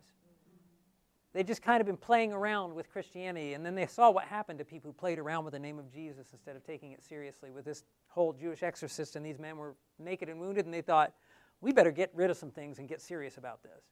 And that's what happened. And so they reformed, and the Bible says the question in the lesson is, what did the Ephesian believers do when they realized that certain lifestyle practices were displeasing to God? They burned their magical books, and notice verse 20. Once they did that, it says, "So the word of the Lord grew mightily and prevailed." Now, this may be speaking in a general sense in Ephesus, but I like to think of it in a personal sense. And in my lesson, I bring this out. So when you deal with those things in your life that are contrary to God and you put them out, then and only then can the word of God grow mighty and prevail in your life. So when they found out that there were certain lifestyle practices displeasing, they got rid of them. And then what happened? Their spiritual life revived. Number 11, is the way a Christian chooses to dress important? Yeah, we have a whole lesson on that. I don't go into a lot of it here. I just go into 1 Timothy 2, and you'll notice the note. 1 Timothy 2 just talks about dressing in modest apparel, with propriety and moderation, and not with gold and pearls, etc. I don't go into the gold and pearls yet, but the note just makes the point that, there's an old saying that says you never get a second chance to make a first impression. That impression often has a lot to do with how we dress. Christian dress should be neat and appropriate, not extravagant or flashy, drawing undue attention to oneself. We think of modesty oftentimes in terms of not being too revealing, but modesty also has to do with not drawing a lot of attention to yourself. And in fact, Ellen White makes an interesting statement to women of her day who were trying to be real modest. And so they wanted to be extremely covered up and what have you. And Ellen White said, be careful not to make yourself a gazing stock. They were doing they were being immodest by being modest, or trying to be modest, because they made themselves a gazing stock. Anyway, I could say more about that, but you want to dress. Christian dress should be modest, not seductive or revealing. Personal emphasis should be to please God with inward character, not to please people with the outward display. So you're just laying out the principle there. Number 12, is it acceptable for a Christian to use slang or foul language? I cannot believe I dropped this out of my presentation only to have, because it was a long sermon in our evangelistic series, and I should have left it in. I don't know, maybe you wouldn't be surprised how many of our church members swear. It's surprising to me, and it's just in evangelical Christianity, it's almost like hey, we're human. But if you read the passage here, Mark 14:69-71, this is about Peter's denial, and it's interesting that the Bible says that Peter when he denied Christ, they said, we know you're one of them because you're a Galilean and your speech betrays you. Some translations will say your dialect or something. That's not what it's saying, and you can see in the context. What were Galileans? They were fishermen. Do we have a saying today regarding fishermen or sailors? I've told people I used to swear like a sailor. Well, you've heard that expression probably. Okay, they said, you're a Galilean and your speech betrays you. And you know what Peter did right after they told him that? He began to deny his Lord with cursing and swearing. See, they said, you're a Galilean and you don't swear like the rest of the Galileans. We know you're one of his followers. His followers were known by their purity of speech. And when Peter tried to show them he wasn't, he did it by cursing and swearing. So I make that point. A Christian speech should be pure. Number 13, what is a good general guideline for Christian entertainment behavior? Philippians 4:8, whatsoever things are true, noble, just, lovely, of good report. That's a fantastic text, especially to summarize a lot of what you've talked about. Number 14, in light of all these things, what does God urge us to do? Ephesians 4:17-24 talks about putting off the old man, that is our old way of life, our old conduct, and putting on the new man. And it gives us some specifics in there about, and this talks about in the passage, touches a little bit on our gentleness and kindness and that kind of thing. But we ought to live new lives that glorify Jesus. Number 15, how are we accomplish these changes? Daniel 1:8 talks about purposing in our hearts. You've got to make a choice to do what's right. It's not going to automatically come. The Lord will give you power. That's why Philippians 4:13 is there. I can do all things through Christ who strengthens me. And I like to have that in there, but we've got to make a decision to follow Jesus, to honor him in our lifestyle. So there's your lifestyle lesson. Let's see how fast we can do the Christian, because it's in this lesson. Yeah, I've got a whole lesson on it. Because, Christian dress is what it says on the top. This lesson, listen, I mean, we just don't talk about this in our church anymore. And listen, I've seen people be critical about this. I've known the jewelry police in the church, right, who come in and some new person visits and they're going to go and tell them how. I don't condone that, but we can't allow that to deter us from the biblical principle that God has given us of modesty in dress, including the not wearing of jewelry. This is something, what I'm about to share is something, well, you're going to see the reasons for it in this. This is not exhaustive, by the way. There's a lot more you could look at on the subject of jewelry. There's yes? You don't have it? There's a great little book by Angel Rodriguez, who used to work with the Biblical Research Institute, called, I think it's called Jewelry, Everything You Wanted to Know and Were Afraid to Ask, or something like that. There's a lot that people don't understand about jewelry in Bible times. In Bible times, you didn't carry around a wallet with dollars and quarters and nickels in it. You carried jewelry. Jewelry was monetary. Not only would people wear it, and it was a convenient wallet for some, you would pay for things with it. And so you see that, for example, in Isaac, who gave for a dowry, gave jewelry. You see examples of this, and you're like, well, what's he doing with jewelry? If he's you'll find God's people with jewelry for one of two reasons. Number one, they used it for money. Number two, they were backslidden just like we get backslidden. Okay? So sometimes people say, well, God's people had jewelry. Yeah, they have multiple wives too. We're going to go there? I mean, what other things are we going to do? But the general tenor we're going to see in Scripture in this study, notice the purpose of the study is to show that our dress is a reflection of our character and commitment to God, and that He expects His followers to dress in a way that reveals to others that they find their personal value and sense of belonging in Him rather than the customs of the world. Now, this isn't just on jewelry, but it's also on our dress. And you'll see, starting out with 1 Peter 2, 9 through 12, the question is, does the way we live have an effect on our witness? Let's look at this. 1 Peter 2. Lunchtime's at 12:30, right? I don't know when it is. I just want to see what reaction I get out of that. No, I won't go real long with this because you can follow through it. I want to give you the flow. But I do want to look up this text. 1 Peter chapter 2, verse 9. I'm talking and not turning. I want you to notice what Peter says here. You are a chosen generation, a royal priesthood, a holy nation, His own special people. If you're using the King James, it talks about peculiar. That word is peculiar in the sense of belonging to someone. And so I like the reading in the New King James. This is really what it's saying. We're peculiar in the sense that we are God, we're His special people. He points to us and says, these are my people. And so Peter says, you're this chosen generation, royal priesthood, holy nation, His own special people, that you may proclaim the praises of Him who has called you out of darkness into His marvelous light, who were once were not a people, but now are the people of God, who had not obtained mercy, but now have obtained mercy. Beloved, I beg you, as sojourners and pilgrims, that is, we're travelers in this world. This isn't our home. We're looking for another home. Abstain from fleshly lusts which war against the soul. So here he tells us the desires of our body are not just outward. They war against our spiritual commitment. Verse 12, now notice this carefully. Having your what? Conduct or conversation, it says in the King James, honorable among the who?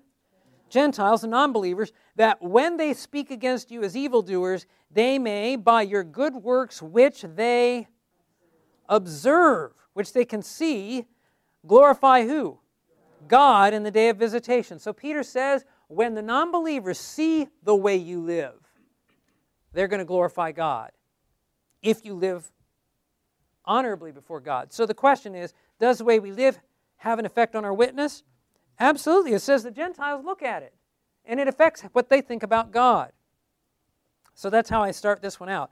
What does the Bible say about our outward appearance? Romans 13:14 says we are to put on the Lord Jesus Christ and make no provision for the flesh. Now, what do we put on? Usually, literally, what things do, when a person hears the term put on, what are the kind of things we put on?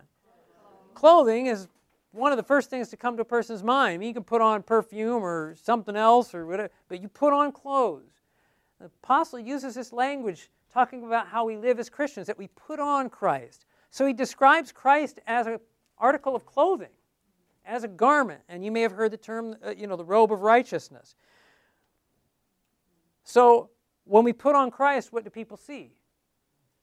They should see Christ, right? And in the same way, then, that would say something about the literal things we put on are going to say something about who we are and who we serve. Number 3, will our own belief system affect the way we dress? Luke 8 is the encounter with the demoniacs of the Gadarenes. The Bible says when Jesus came to them, they were demon-possessed and naked. It says when he cast out the demon, the man was clothed and sitting in his right mind. That's not an accident. Somehow, when the devil gets to people, they want to start taking their clothes off. But here we see that when the demon was cast out, we see a distinct difference in the way the man dressed, right? Will our own personal belief system affect the way we dress? Yes, it will. Number 4, why did Adam and Eve try to cover themselves with fig leaves in Genesis? They were naked and what? And ashamed, right? They were naked and ashamed. The Bible says in Revelation 3, talks about the white raiment that Jesus wants to give us so that the shame of our nakedness does not appear. What is shame? When you feel shame, can a person feel shame when they're not guilty? I think a person can be ashamed if if a person was naked and all of a sudden, you're in the shower and you didn't realize here at camp meeting that they had a camera in your stall and they put it up on the monitors, you'd feel ashamed, not because you did something wrong. Anyway, shame is if you look at anyway, there are no cameras there. Anyway, the point I describe it beneath here, but the point I make here is shame is a very personal feeling. And most people, well, I don't know these days. I was going to say most people would be ashamed if they were caught naked somewhere. Okay? So clothing is how we cover that up. And a lot of people say, well, how you dress is not important. I beg to differ. And if any of you have children, you know it's you. I can't just give my kids any clothes to wear to school. What's that? Yeah. And you've got it, so especially as a Christian, you're like, okay, I want them to be modest, but I don't want them, they want to fit in. And that's not wrong altogether, So anyway, clothing is, and incidentally, most people don't just buy what everybody else buys. I mean, to a degree, we say, oh, I like that on that person. But clothing is very personal to us, isn't it? And the only point I would make here is Adam and Eve tried to cover themselves with fig leaves to cover the shame of their nakedness. Shame is a personal feeling, and clothing is a personal choice. And far from it being an insignificant thing like some people pretend it is, it's very significant to us how we clothe ourselves. It says we choose the clothes we choose because that's a part of who I am. It's a part of my whole appearance. Yes or no? There's things I would show you and I'd say, put this on. You'd like, I won't be caught dead in that. Right? Because it would say something about you don't want to say. So I just want to make the point in the study that, this is not, some people make this like a little thing. It's not a little thing. It's a very personal thing. And that personal thing says something about who you are. And you want that something to say you're a Christian. Right? How does the Bible say Christian should clothe himself or herself? 1 Timothy 2 and 1 Peter 3, both are just talking about the not wearing of costly clothing or jewelry. Now, and I'll make this point in the study. Some people think they're following biblical counsel by buying clothes that fall apart because they're not expensive. Costly clothing is not talking about expensive clothing. Good clothing that lasts you is expensive. It's talking about extravagance. It's talking about paying for that extra whatever. Yeah, potentially a mink coat or clothing you can't afford, right?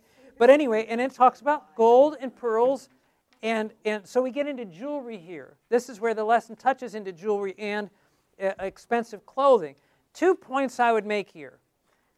I think it's in 1 Peter 3, and I've had a lot of people bring this up. 1 Peter 3:3 says, do not let your adornment be merely outward, arranging the hair, wearing of gold, putting on a fine apparel. I've had a lot of people say, when I've studied this, well, it says merely outward. No, it doesn't. Merely is italicized in your Bible. It's a supplied word by the translators. It's not there in the original. Merely isn't there? 1 Peter 3:3? No. Oh, wow. But it's in the New King James in italics. In my Bible here, it says, 1 Peter, do I have the right place here? Let me make sure. Yeah, 3:3. It says, do not let your adornment be merely. Mine has it. So people will bring that up. You just want to know that. So when people bring that up, say it's not in the original.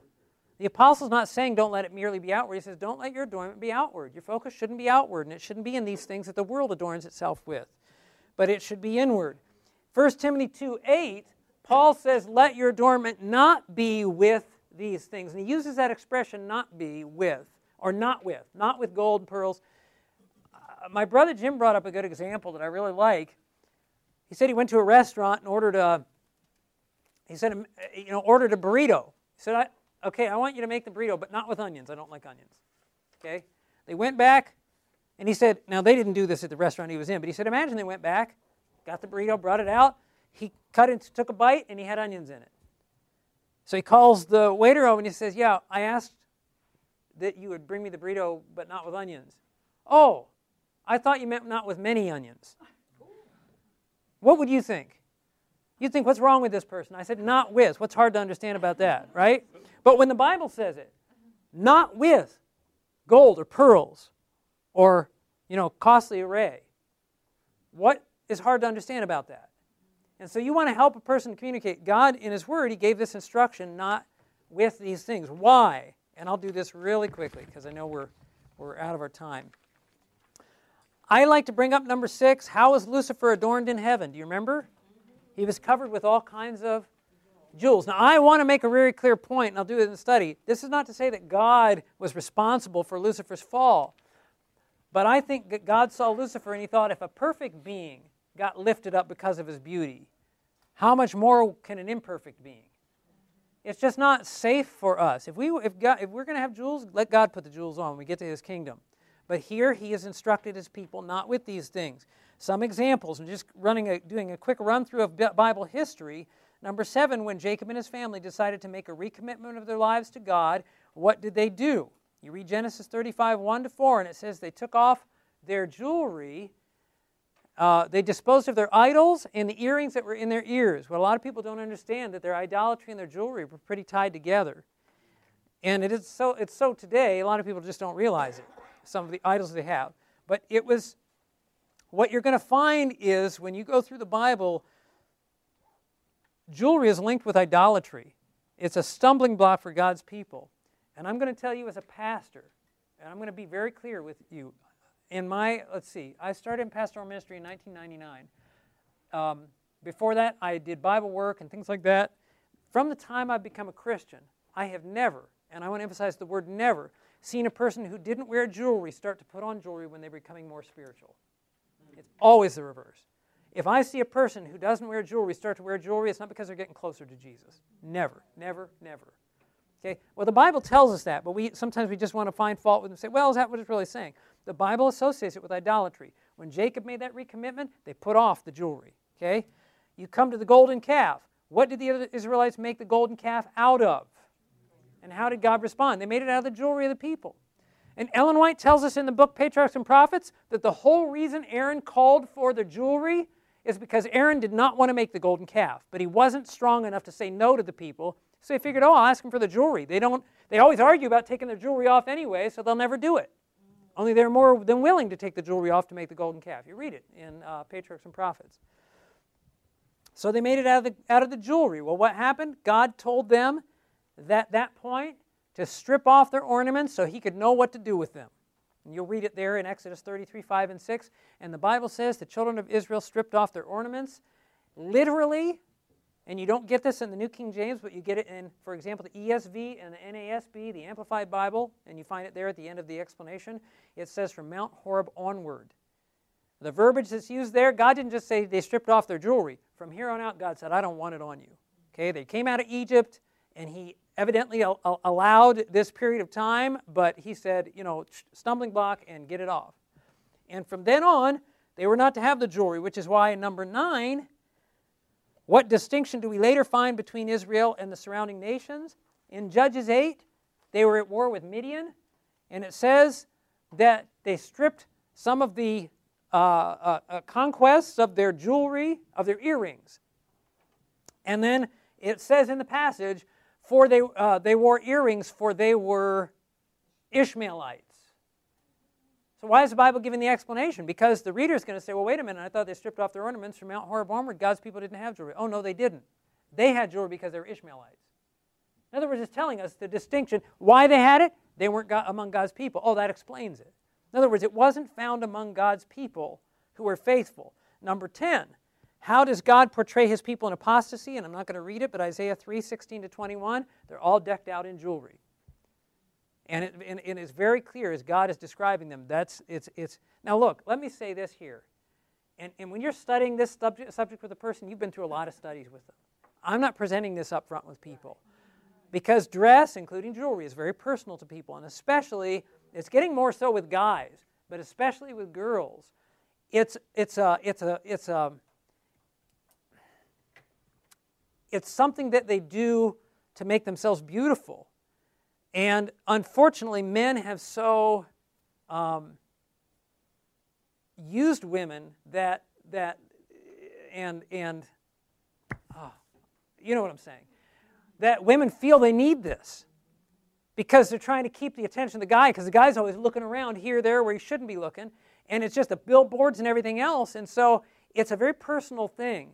And when you address this with a woman, she's thinking, I remember studying, my brother Jim and I studied before we were pastors.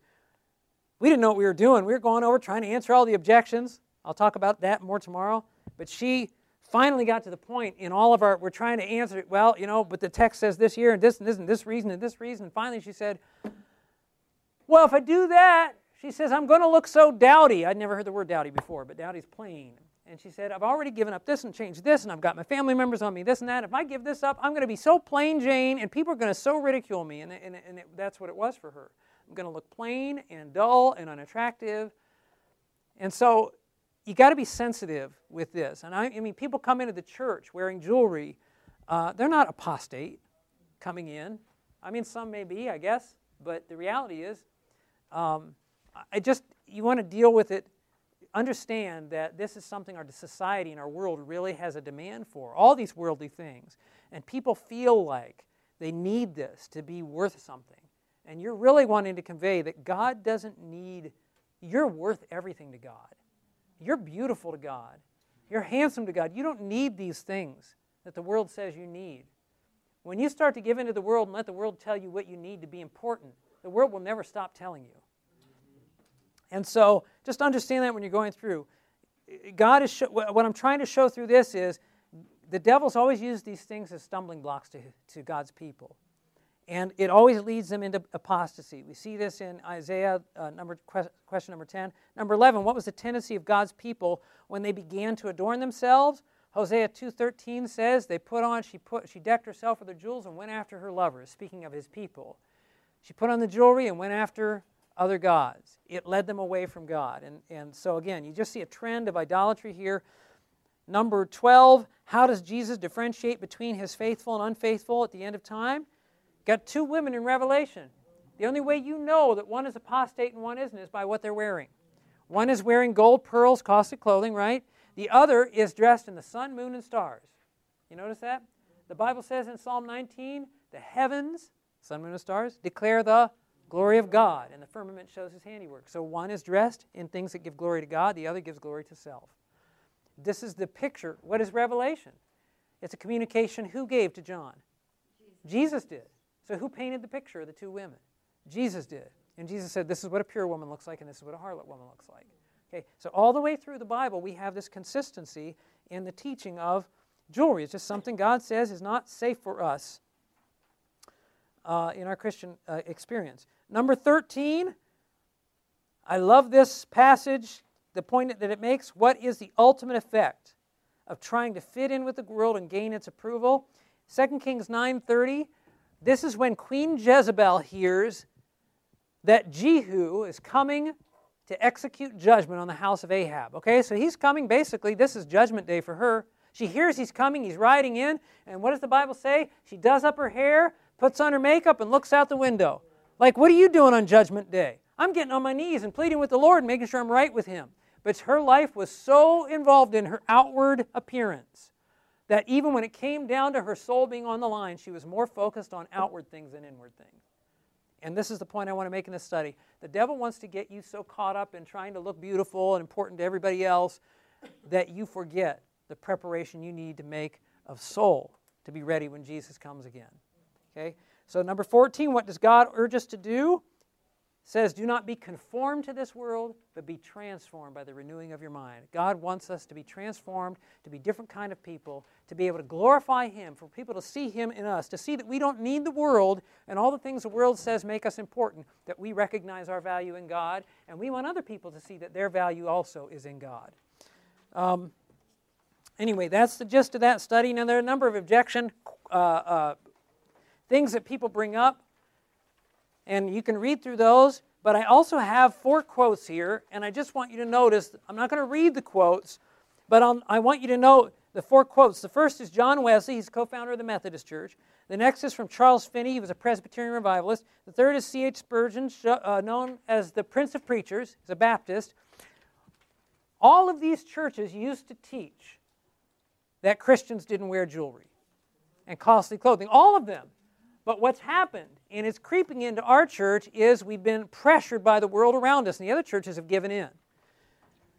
But they didn't used to teach that. And a lot of people are surprised to realize that...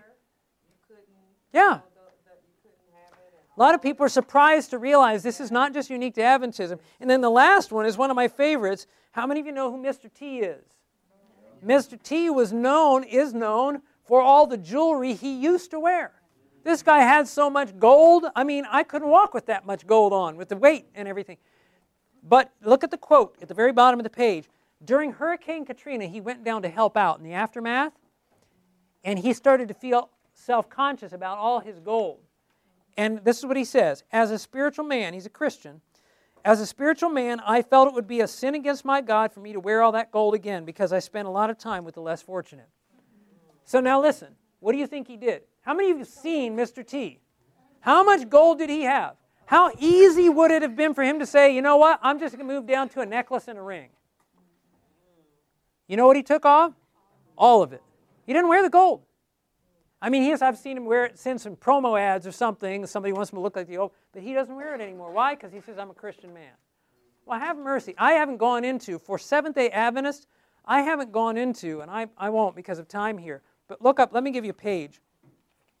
In the book Evangelism, there's several quotes together about the subject of Christian dress. Evangelism, page 268, right in there, 267, 268, and onward, very clear statements. If we at all had question, God tries to clear that question up, that this is just something that God's last day people should not be doing, is adorning themselves like the world.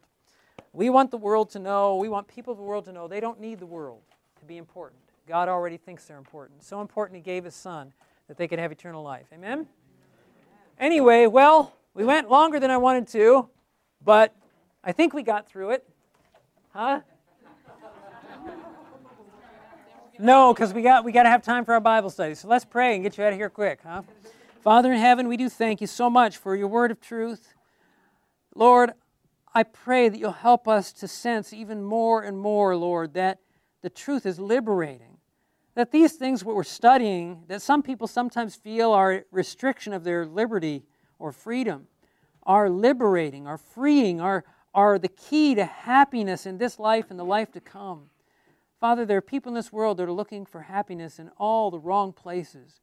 I pray you help us to be confident and bold in teaching them that happiness comes from following the instruction of the Lord.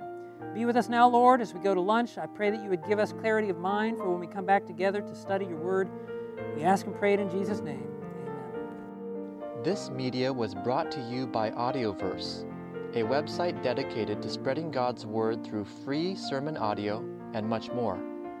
If you would like to know more about Audioverse, or if you would like to listen to more sermons, please visit www.audioverse.org.